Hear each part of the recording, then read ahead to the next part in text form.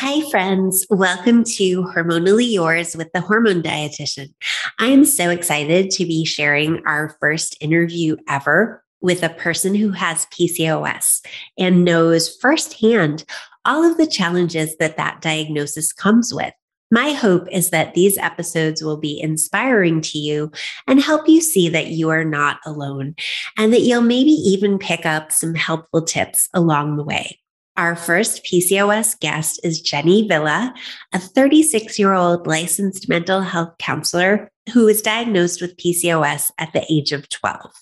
Jenny had difficulties finding medical care that treated her as a whole person and didn't just focus on her fertility or her weight. After decades of various diets and exercise plans, and even undergoing bariatric surgery, what finally made the difference in her PCOS treatment and symptom management was a mindset shift. She learned how to nourish her body with food and found motivation for exercise beyond just doing it to punish and shrink her body.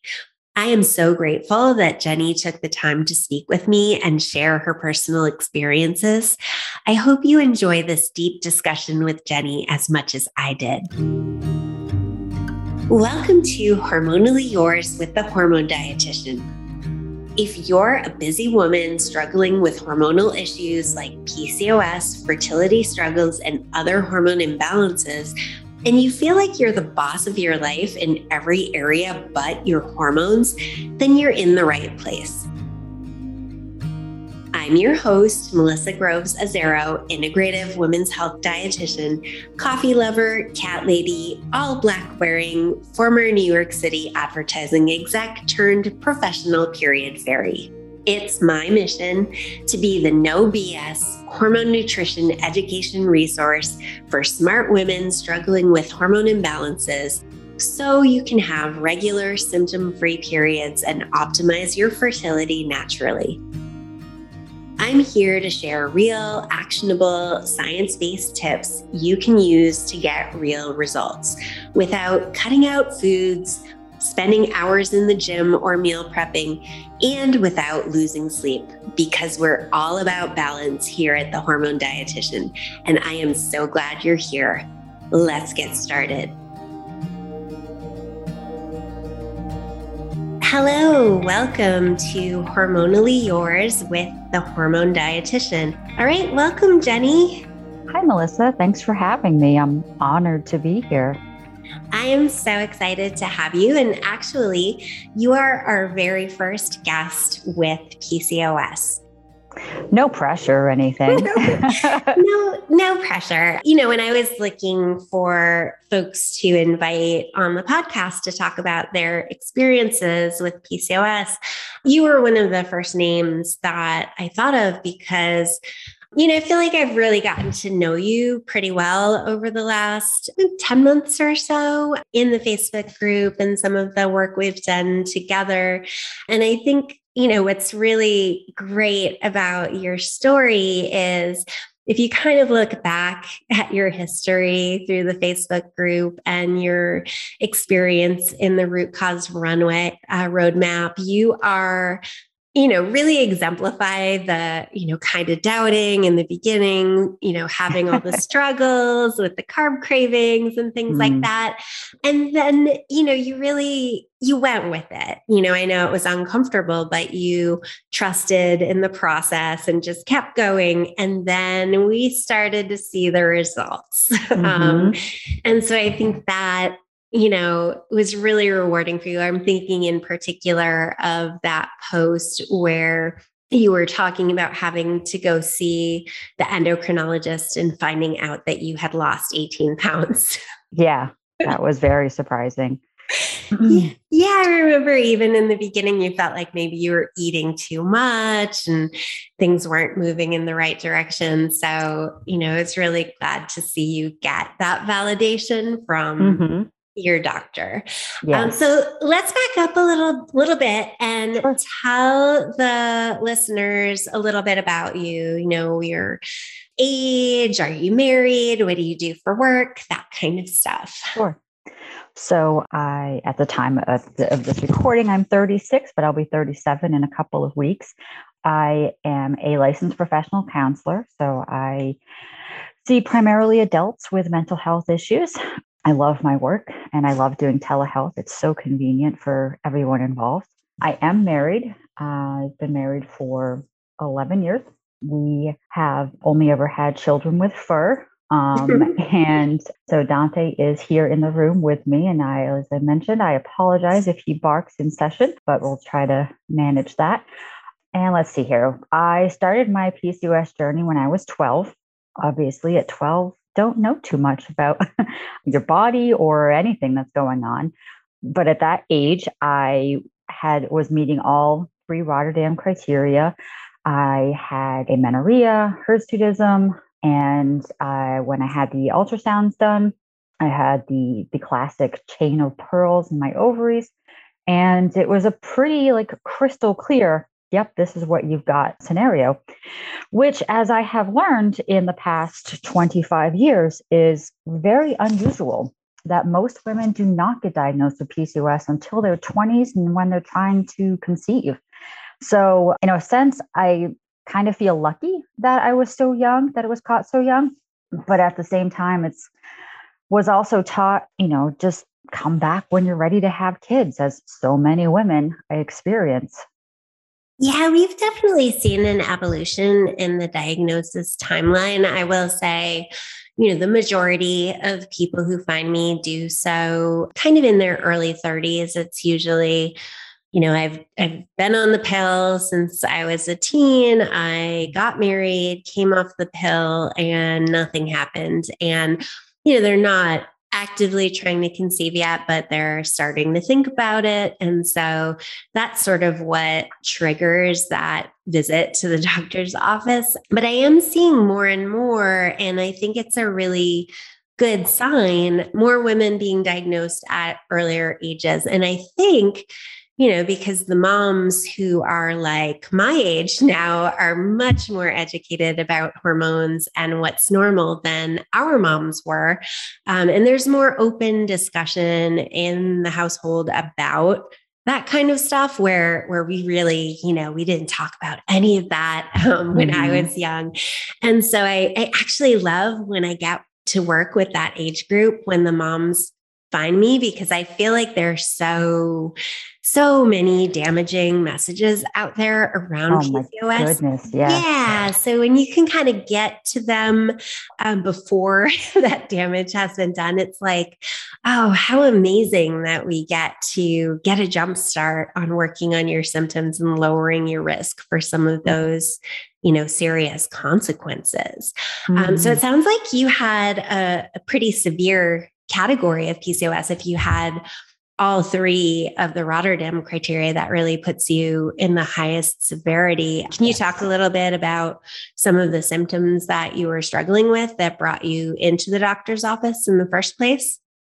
Like I said, the amenorrhea and hirsutism were the most overt. Also, obesity. I mean, my family is a large family, but so it wasn't really that part wasn't abnormal, but that definitely, I have since learned through working with you, is that weight is a symptom of PCOS, not a personal failure on my part, which is one of those damaging messages that gets taught to so many women with PCOS or before they're diagnosed. There's definitely that narrative that if you just lose weight, it's going to cure all of your problems with PCOS. And I know you personally have seen that that's not exactly the case. No, it's not. So those were the biggest issues that I had as a teenager. I was put on the pill at age 12, maybe 13, but definitely shortly after I was diagnosed, and have been on it ever since. I honestly don't know what my hormones look like without it. The self-esteem being a teenager is not fun to begin with, but being an overweight teenager with, excessive facial and body hair really is not fun for a girl. I think that's one of the most unfair parts of PCOS is how many, unlike a lot of chronic illnesses where you really don't see the symptoms, so many of the PCOS symptoms are cosmetic and, really make it a hard a really difficult time to have good body image or have, positivity about yourself when you're struggling with stuff like that. Yes, I used to keep my hair long and would literally like pull it down in front of my face and my neck to try to hide. It wasn't the highlight of my life. I'll say that for sure. Fortunately, unlike many women who do experience this symptom, I did not have much acne as a teenager. So it kind of was a trade-off. I find that with a lot of things when it comes to hormone imbalances, it's like if this hormone's imbalanced, you're going to have this negative side effect, but you also get this kind of positive side effect or almost a superpower, like having the high androgens, for example, makes it so easy to put on muscle mass and be strong and all of those things. I tend to see people who were, really good athletes in their teens because of those sort of higher than natural androgens. Well, I can't say that about myself. I definitely was not an athlete. I was a mathlete. I was a super like straight A student, honor roll, all of that stuff. I literally traveled the state, went to math competitions. So I did play volleyball my senior year and did do a little bit of karate, but athletic prowess, that was not one of my superpowers that came along with this diagnosis. Yeah. So you've really, it sounds like talking about covering your hair, using your hair to cover that facial hair growth. You've kind of had a long time to adapt to the symptoms and living with PCOS. Can you talk a little bit? I'm really curious, since you were diagnosed so young, how did that come up with your relationship with your husband? Like, how did you tell him that this was a thing? Oh, goodness. I've got to go through the Try to Firefox in my remember back. brain to think. Was it like first date material or more like? No, but our first date was heavy. I mean, it was about the trauma of the previous boyfriend, but and I mean that was kind of actually maybe not first date, but one of our first few days. That's one of the reasons and how I knew I was going to marry him. That he said, "Okay, how can I help support you through getting over this?" And I was like, "Whoa, where did you come from? This is amazing." And that's really like who he is and who he's been all along. Obviously, like a lot of men get kind of squidgy when it comes to talking about periods. And no, my husband is in the medical field. He's a pharmacist. And so he is like super chill with anything medical related. There's a reason I'm in mental health, not physical health, because I do not have the stomach for a lot of physical health stuff. So no, he is super supportive and understanding about that. I don't remember when I told him about the hirsutism, but I remember one of the first things we had talked about was the infertility that comes along with PCOS. And early in our dating, I remember telling him if it ever came down to, in the delivery room, me or the child, you pick the child. And he looked at me and said, no, like we can adopt if we need to, but I'm choosing you. And again, I was like, whoa, this man is amazing. And as I mentioned, as the years have gone by, we are now childless by choice. But that was really one of like the pivotal moments of us discussing, me having PCOS and what that meant for our future together. Oh, that's amazing. He sounds like a real, genuine keeper, We're actually the opposite. And, I was going back to school to become a dietitian as an adult. And I would come home so excited about the things I was learning or, patients I was seeing at the hospital. And I would start talking and he would be kind of like quietly turning gray and then green. I'm like, oh, sorry, this is not as fascinating to you as it is to me. So we had always said if we do, ever have children, I will be paying for a doula to be present. It'd be like in the 50s. He's just in the waiting room with the other husbands. Yeah, he would love to go back to those days. Just give him the cigar when it's done, that kind of thing. What were some of the things that you tried over the years? So you said the pill. Did you ever go on metformin?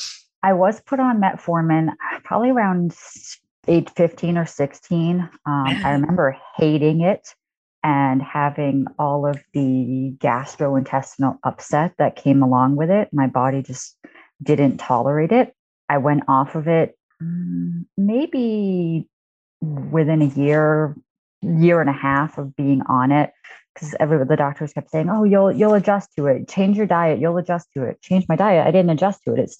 It kept making me sick. That's super common. Yeah. And it seems, some people seem to adjust to it after a little while. Others, they'll say the extended release tends to do better for them. Others kind of take it at night and hope for the best. But some people I've found just really don't ever I adjust really to it. I really didn't. And I remember starting at the 500, going to the 1,000, the 1,500, the 2,000, the regular, the extended release, trying all of it.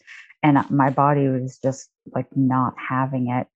And one of the things I have mentioned to you or in the Facebook group is in doing the root cause roadmap and discovering the gut issues and the comorbidity of gut issues with PCOS, because I'd also been diagnosed with IBS when I was about 18. And since doing the root cause roadmap with you and the work and the dietary adjustments and the supplements, I really think looking back, that was about the time that my IBS symptoms started developing, was with the metformin. And I think that jacked up my digestive system and set me on this course of the IBS, because I don't remember having digestive issues when I was younger. Yeah, really interesting. There's so many triggers of Mhm. gut issues. And, I find it to be super common, especially for people who had any sort of recurrent infection as a child. So, sinus infection, ear infection. I personally had throat infections all the way through college. So, having any sort of extensive antibiotic history can be a trigger for, kind of the bad guys to overgrow and the good guys to undergrow. Yeah, I do remember when you brought that up that you were just shocked. You were like, it all makes so much sense It now. did. And fortunately, working with you, and also attending acupuncture for the past, let's see, 16 months or so. I won't say that I'm like perfectly IBS free, but my gut issues, I have been able to heal a lot of those issues using what I have learned from you. And so, honestly, like, again, if I'm going to trade off symptoms, I'd rather deal with facial hair than the gut issues. Fortunately, I've got both under control now, but having good gut health, holy Moses, does that make a difference? I think it's, gut is so funny because it's one of those things where we just kind of get used to our own normal, and it's not really something we talk about with people, like what's normal, what's not, how many times of Right. pooping is normal, what texture of poop is normal. Like nobody really talks about that. And, when you're hanging out with the girls, it's not something you chat about. And I often find I am talking to someone in an assessment about their gut health, and it's like to them, it's normal. But to me, I'm like, ooh, we got to do something about this like right away. Yeah. I think, the other thing that's interesting about IBS, and there is a higher incidence of IBS with PCOS, but it's one of those other kind of vague syndromes. They Yeah. basically diagnose you with IBS if you don't have IBD, which is Correct. inflammatory bowel disease, which is, the very clear clinical diagnoses of Crohn's or ulcerative colitis. So IBS is Hmm. just like, well, you got issues. It's Yeah. basically what they're saying. We don't know what it is or what's causing it, but you got issues. Yeah. So I've been on so many different, treatments for that too. But since starting the root cause runway and adjusting my diet and following the PFF dietary guidelines, I have been able to reduce two of my medications in half. So again, thank you for everything that I have learned and being able to better take care of my body.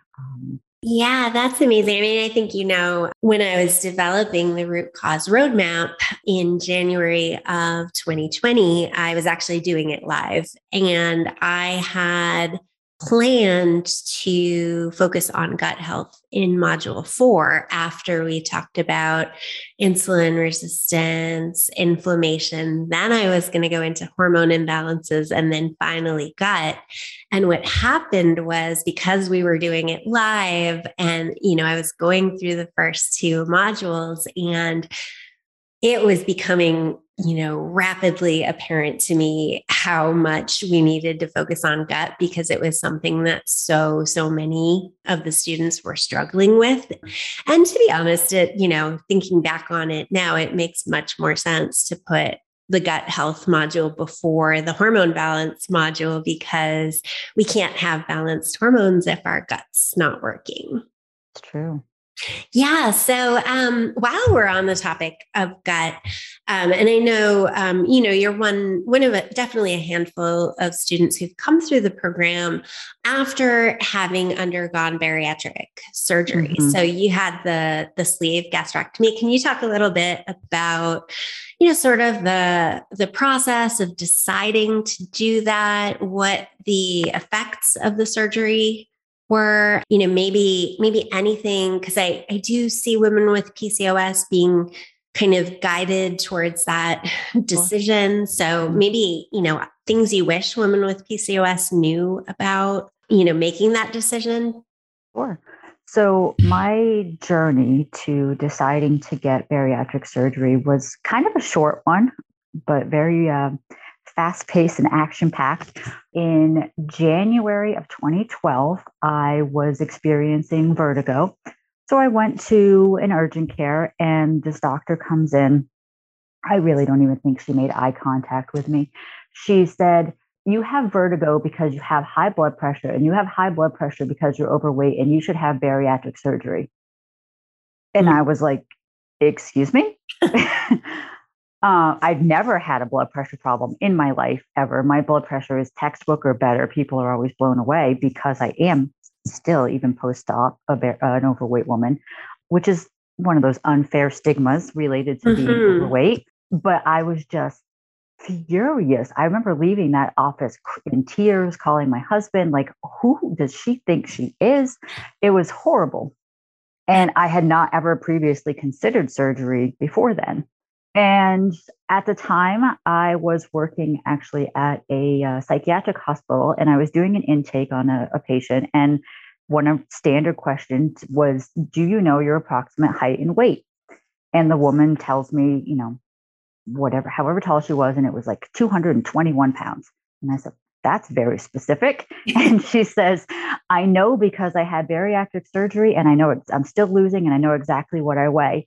And this was maybe 3 months after that doctor's visit. And I said to the woman, "Are you happy you did that?" And she says, "It's the best decision I ever made. I wish I had done it 20 years earlier." I think the woman was in her 40s. And so that got me thinking, this woman, couldn't pick her out of a lineup today if you put her in front of me. But she really helped me make that decision. And I started thinking, because I was in my mid 20s, I was like, I've got the PCOS, I've got this, history of obesity in my family, history of cancers, different things. Like, I don't want to get to my mid 40s and wish I had done this then.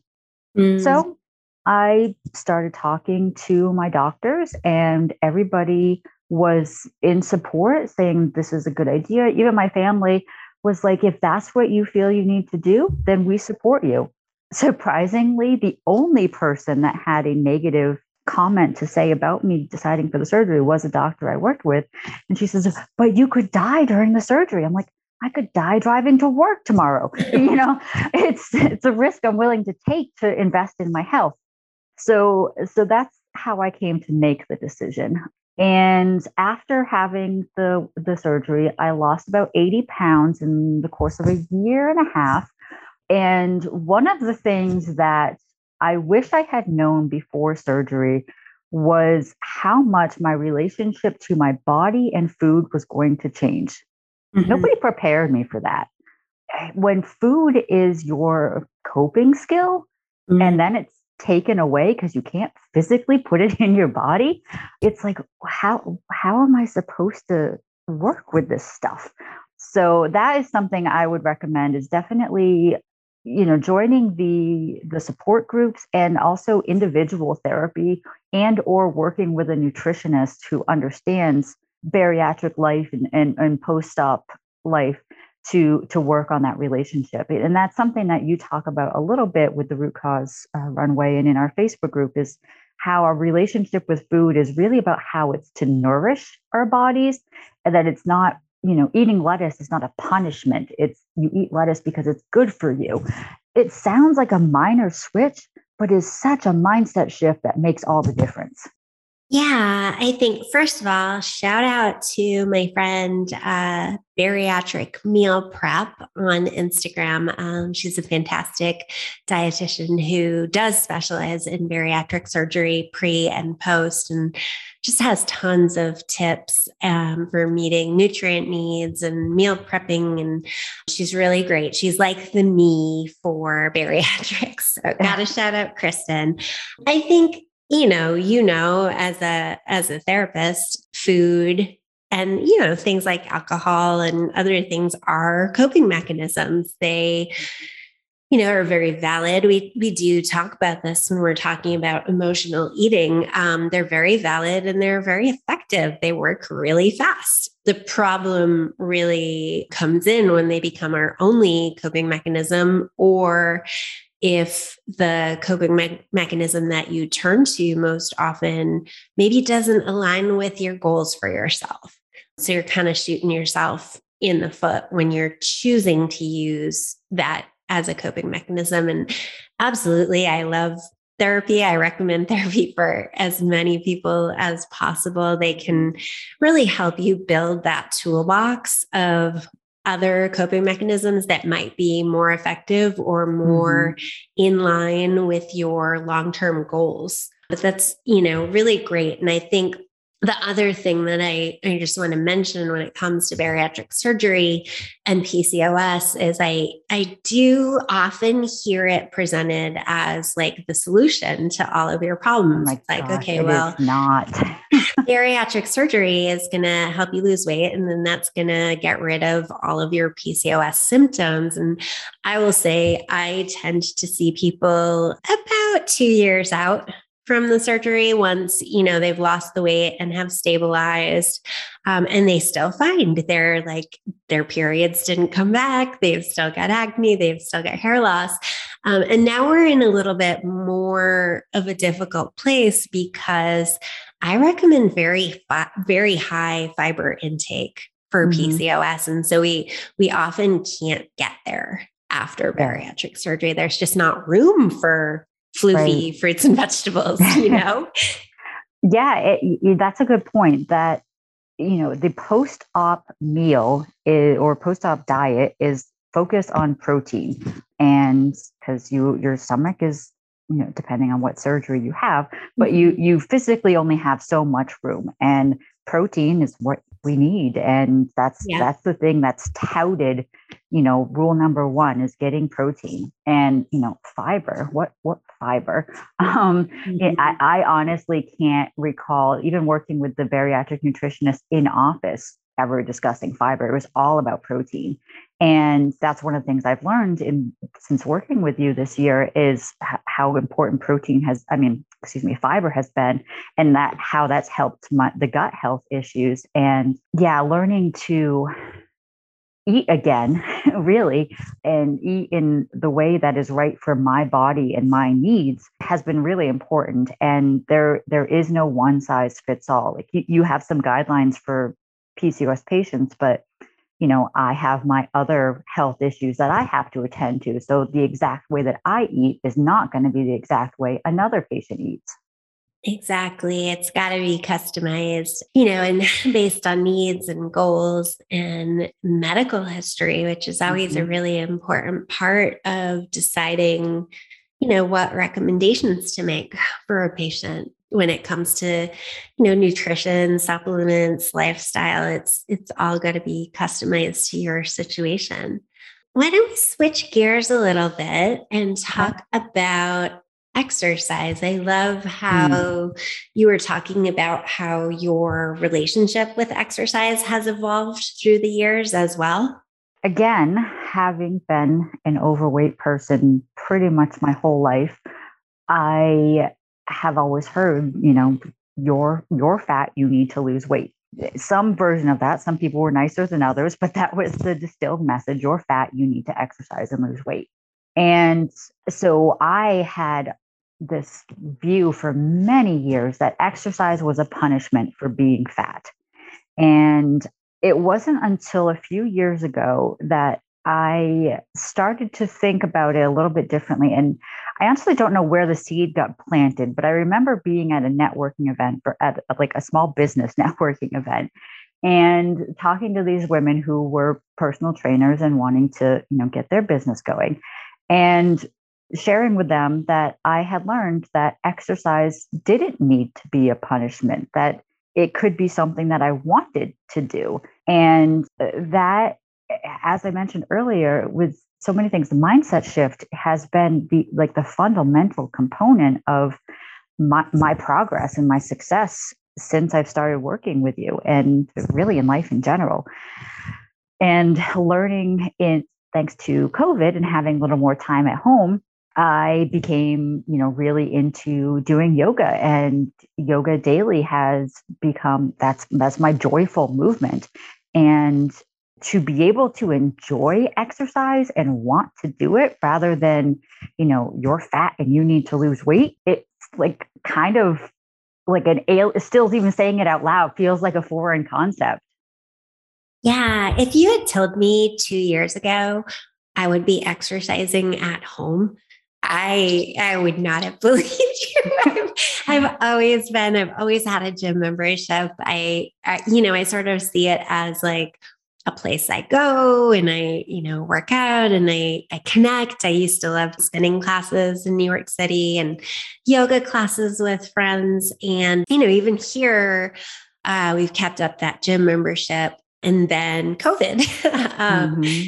And so over the past, year and a half, we've sort of gradually been acquiring more home gym equipment. And it's so great because it's like, it's not an event. It's not like I have to get dressed and get in the Mm-hmm. car and go somewhere. It's just like, oh, hey, I've got like 45 minutes. Maybe I'll hop on the bike. I was actually asking Ginny Silvestro about what types of weights I should invest in because, like, I know that's the next step. Like, I know I need to get that at home. Mm-hmm. You got to meet Ginny recently, huh? I did. She's very nice. We went to the PCOS Challenge Symposium in Philadelphia together. Well, along with other women, but we follow each other on Instagram. And I was like, "Oh, you're going to be there? And so we ended up having lunch together that day." Oh, that's amazing. And I'm slightly jealous. I've not gotten to meet Ginny in person. For those of you who don't know who Ginny is, Ginny Silvestro is a certified personal trainer who specializes in PCOS. And her Instagram account is BeFit with PCOS. I keep saying she's in New York. So next time I get down to New York, we'll have to meet up for sure. Mm-hmm. Hey there. So before we get back to the rest of the episode, I just wanted to pop in real quick and tell you about a new workshop I've put together called PCOS Meal Prep Made Easy. If you're like most folks I hear from, you're confused and overwhelmed by all the conflicting info out there about what to actually eat with PCOS. And you may feel like you don't even know where to start. In this hour-long workshop, I break down what foods you want to include for PCOS and what you might want to consider avoiding or minimizing. And I share my simple 3-step formula for planning meals with PCOS. The best part is it does not involve spending hours in the kitchen. Yes, you can absolutely incorporate this formula while cooking at home, but what's really great is that you can apply it no matter where you are. In a restaurant, getting takeout, at a family meal, or even while traveling. Head over to thehormonedietitian.com/easypcos, all one word, to sign up now. Signing up is your first step to finally understanding how to eat to manage PCOS. All right, cool. I'll see you there. let's get back to the episode. One thing I did want to mention, Melissa, about the exercise thing, and you had asked me about the things that I have tried over the years. I have spent a lot of time, money, and energy with various gyms, personal trainers, the commercial weight loss programs, the different things. I was at a gym a few years back, and the owner really encouraged me to try this TRX class. And for anyone who doesn't know what TRX is, it's kind of like this strap that hangs from the ceiling, and you use like your body weight and you adjust and you pull and different things. And I did this class and I left halfway through. I was crying. I couldn't keep up. It was so intense. It just was not for me. And that's another reason that I've avoided going to the gym and classes, of the embarrassment of not being able to keep up, of being overweight, of getting out of breath faster than everybody else, all of those things. And so when people said, find an exercise you like, I was like, that doesn't exist. Like there is no exercise that I like. Everything is awful. And then I tried to do a runner, Couch to 5K apps.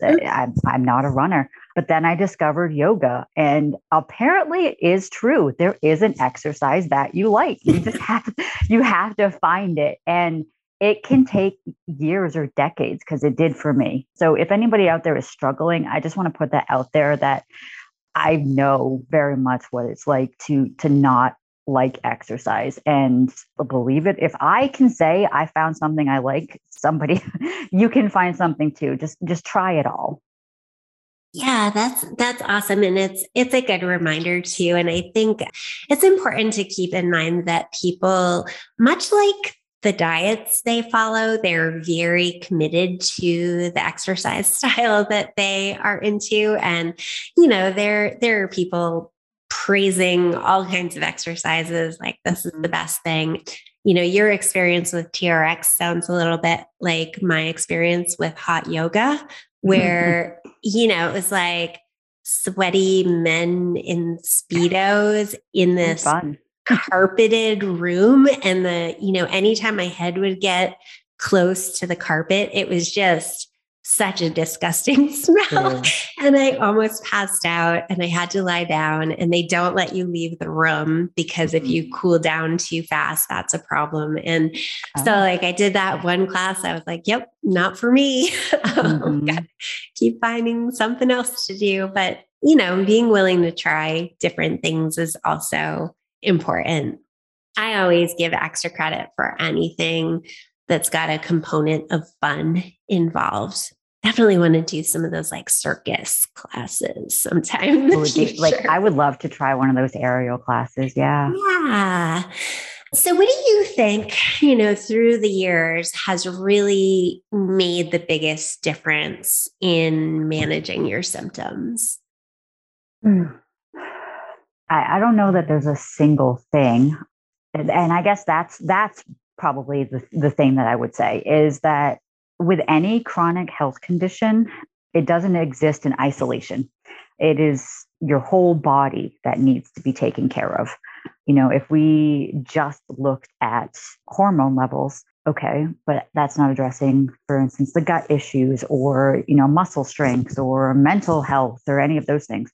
So taking the whole body approach, which I think is honestly what drew me to the hormone dietitian on Instagram.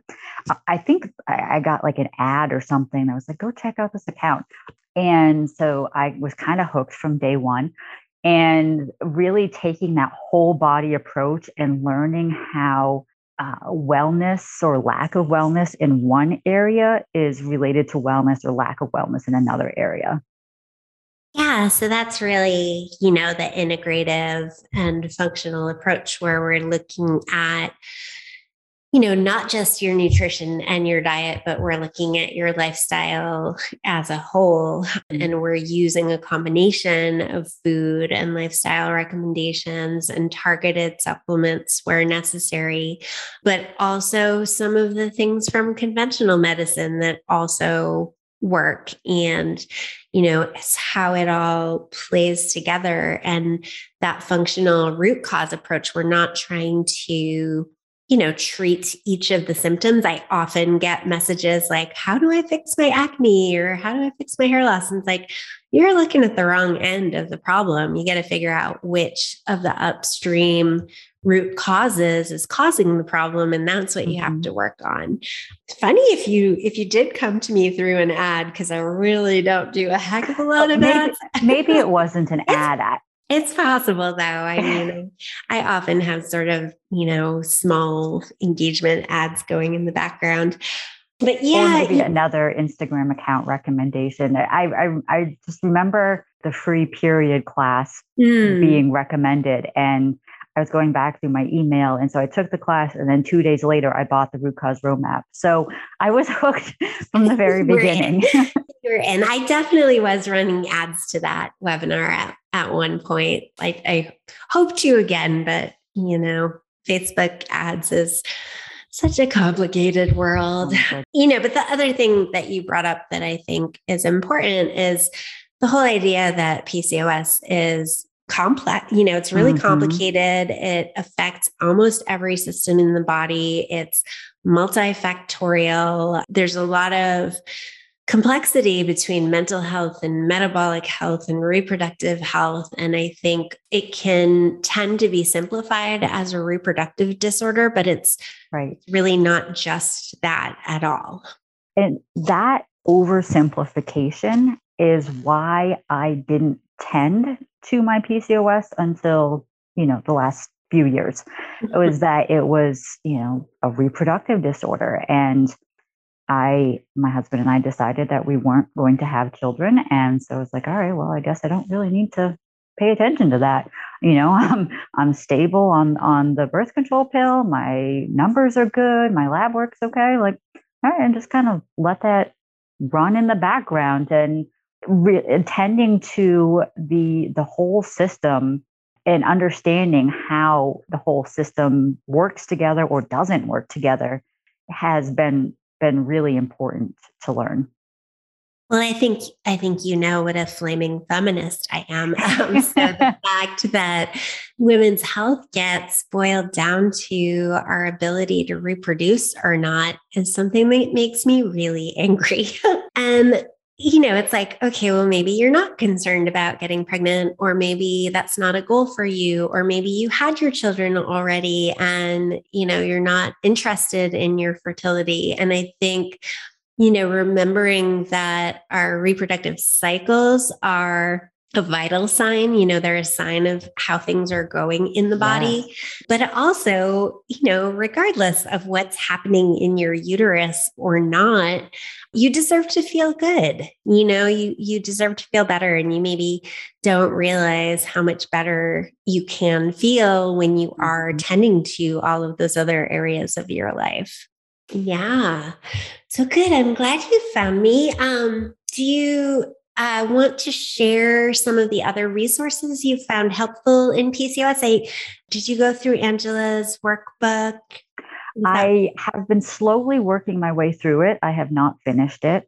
That has definitely been helpful. The PCOS workbook by Angela Grassi. Yes. I got to meet her in Philadelphia too. Oh, awesome. And that has been helpful. It's educational in a couple of ways. There's education like presented in the book, and then there's also like journal prompts and things for self-reflection and motivation in there. And journaling was also something I never used to do before. And I have found it to be, I'm not writing pages upon pages on anything, but using journal prompts from, certain ways, like in that book, or there was a grief book somebody gave me a few years back when my grandmother died. Using the prompts has been a helpful tool in processing my thoughts and feelings. So yeah, I definitely would recommend Angela's workbook. Awesome. The PCOS challenge, I believe that's also the Instagram account name, is a great resource. You've already mentioned Be Fit with PCOS with Jenny. Another account that I like is PCOS Positivity, who is also another registered dietitian, and again, not knocking yourself for having PCOS and learning how to be a happy human being with PCOS, that it doesn't mean you have to be miserable. I love So, yeah. Good.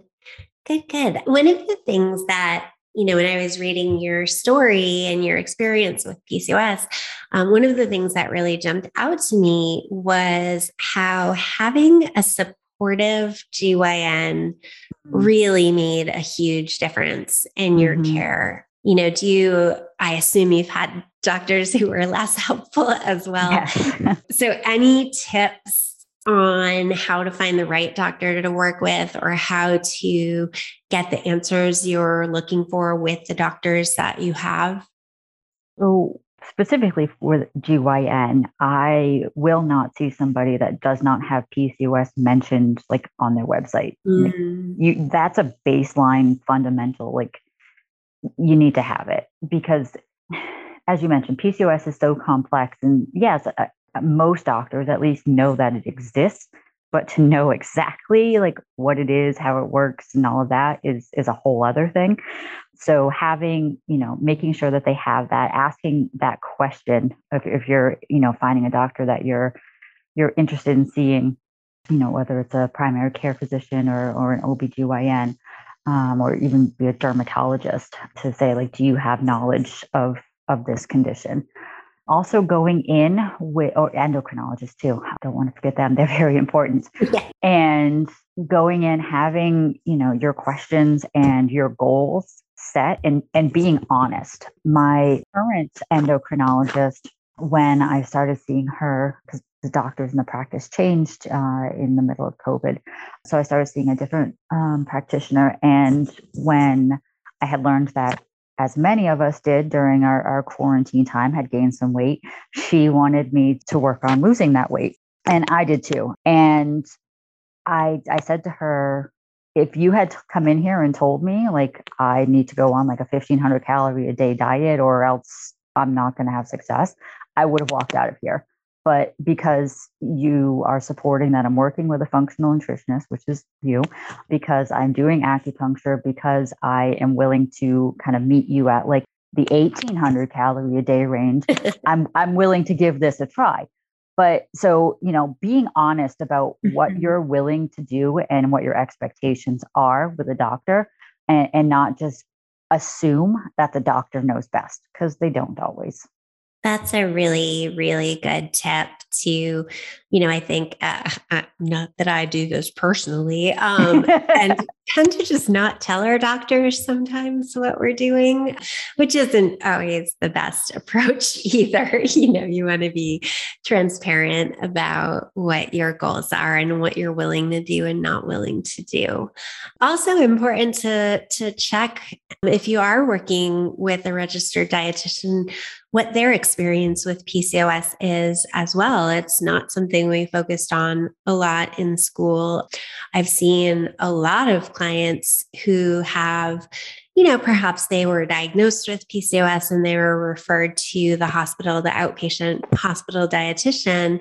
And I'll just say, understanding PCOS and how complicated it is really key to be able to make dietary recommendations. 99.9% of the people I work with tell me they're eating a healthy diet, and they are. But is it an appropriate diet for PCOS is my question. And it often is not. And so you definitely can get some not so great advice if you're working with people who don't have experience with this condition. And also, don't accept from a doctor if you tell them you're eating a healthy diet and they're like, you can't be. You wouldn't be overweight. Yeah, that just makes my blood boil. It makes my blood boil being in practitioner Facebook groups where I see doctors and dietitians saying, well, she must be lying about what she's eating because that doesn't make sense. And I would just like, okay, bite my tongue, walk away. As I mentioned in my story to you about that, it was that this gynecologist, I expressed my frustration with why was I not, losing more weight. And she said, I see how hard you're working. I see your A1C. I see your cholesterol levels. PCOS just makes it harder.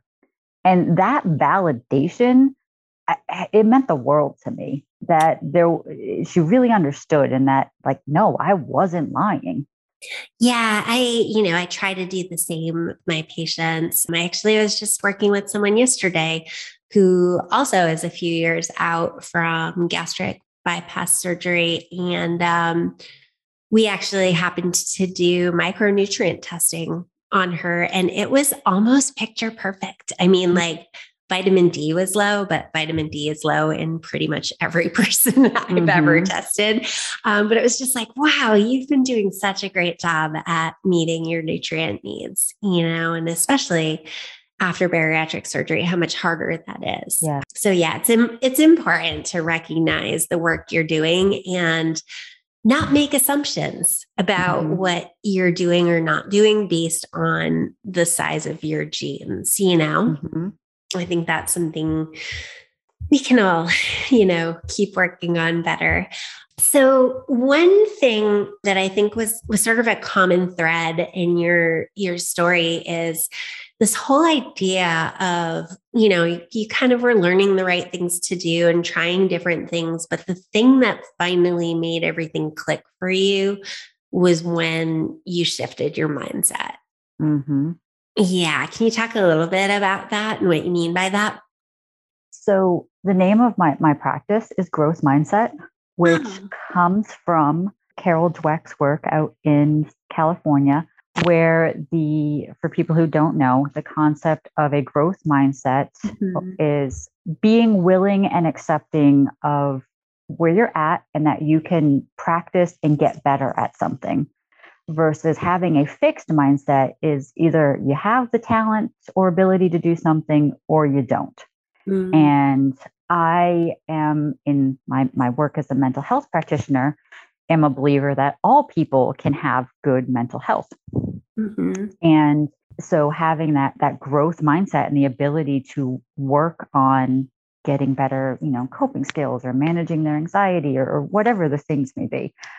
And that is something I have learned from my own experience of having a growth mindset in my life, as both my mental health and my physical health. And again, it's not a moral failure on my part that my body is bigger than somebody else's. And that traditional or antiquated model that like being thin is best and that means you're healthy is not true. So the concept of, health at every size, which is, as you know, its own program. And I know something that Jenny promotes with her work with patients, that I may be in, a larger size body. It's smaller than it used to be, but I'm never going to be a size 6. Like that's just not going to happen.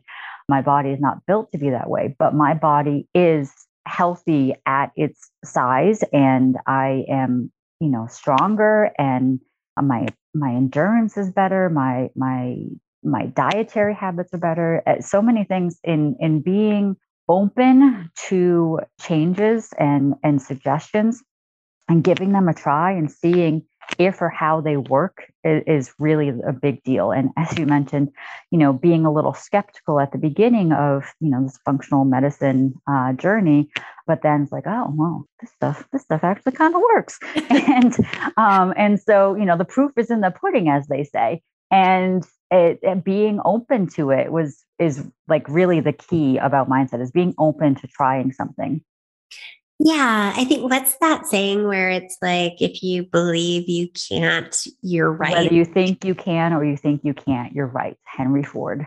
Yeah. And, not that he's like a great person to be quoting, but, it's right. It speaks to that mindset. And you have to believe what's possible for you if you try.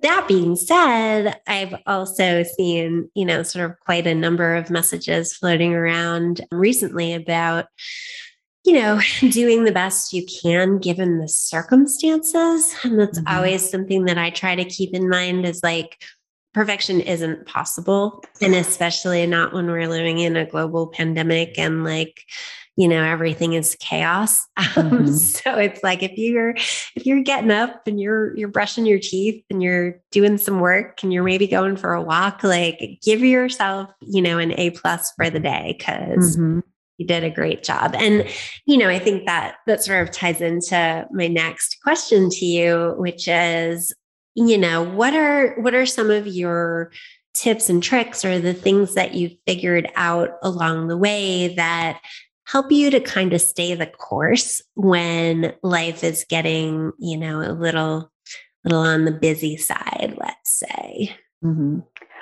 Well, small progress is still progress. And I tell all of my clients this: big sweeping change is not a recipe for success.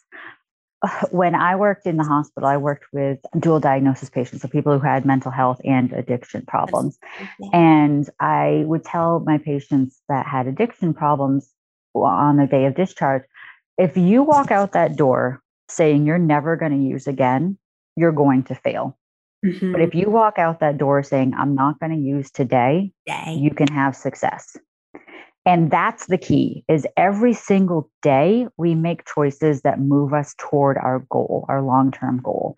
And if I said to you today, I am going to take all my supplements and eat my protein, fat, and fiber and exercise and manage my stress and all these things, I'd be like, holy crap. Like that, that's just not, that's an unrealistic standard to set for yourself, that you're going to do everything perfectly all the time. And so it's each day, as you said, doing the best you can and knowing that each day your best might look a little different. There are going to be days that I could do a 45-minute yoga. And then there are going to be days that 5 to 10 minutes is all I've got in me for the day. There are days that, like yesterday, I wasn't feeling so great, so I had ginger ale. That's more added sugar than I normally have in my diet, but I don't drink ginger ale every single day, or soda, maybe once a month. So it's the small things that you're recognizing that add up over time. Yeah, I see that too. I find when people start working with me, they're often really gung ho to get started. And it's like, okay, I'm going to work out 5 days this week and I'm going to pack my lunch every day this week. And I'm like, okay, how about we back it up a little bit? Why don't we put 2 exercise sessions on your calendar for this week and see how that goes for a couple of weeks? And then we can add on. And why don't we try packing lunch 3 days a week to give yourself a little flexibility? If your friends want to go out and grab lunch together, aiming for perfection, we tend to basically say screw it sometimes halfway through and just give up, because it gets to be too overwhelming to try to do it all at the same time. Yeah, if you're, the type of personality too who rebels, which, definitely me, sometimes being too good or too perfect is like a trigger for just throwing it all away and, doing something bad just to get back at yourself kind of thing.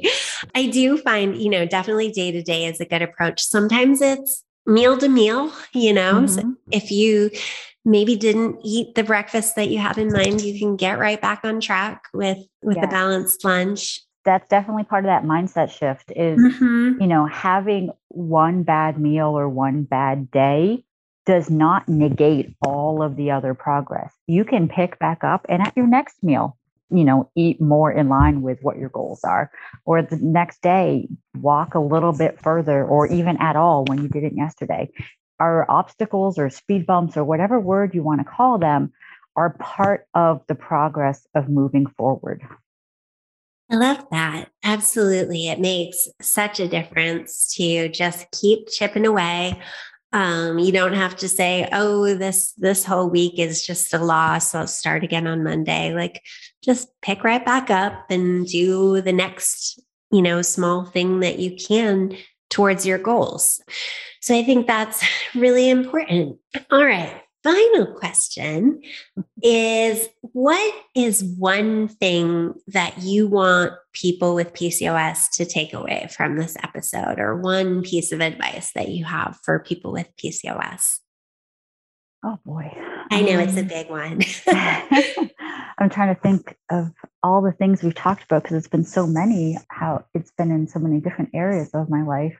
I love what you said when you said small progress is still progress. Yes. Yeah. And maybe that's, one of the biggest tips is, let's recognize progress for progress. No, you didn't have a perfect day, quote unquote, but you did, manage to get all of your, the fiber that you had set for the day, or you managed to get in a 20-minute workout, or a meditation, or journaling, or whatever, that it's still part of the foundation building.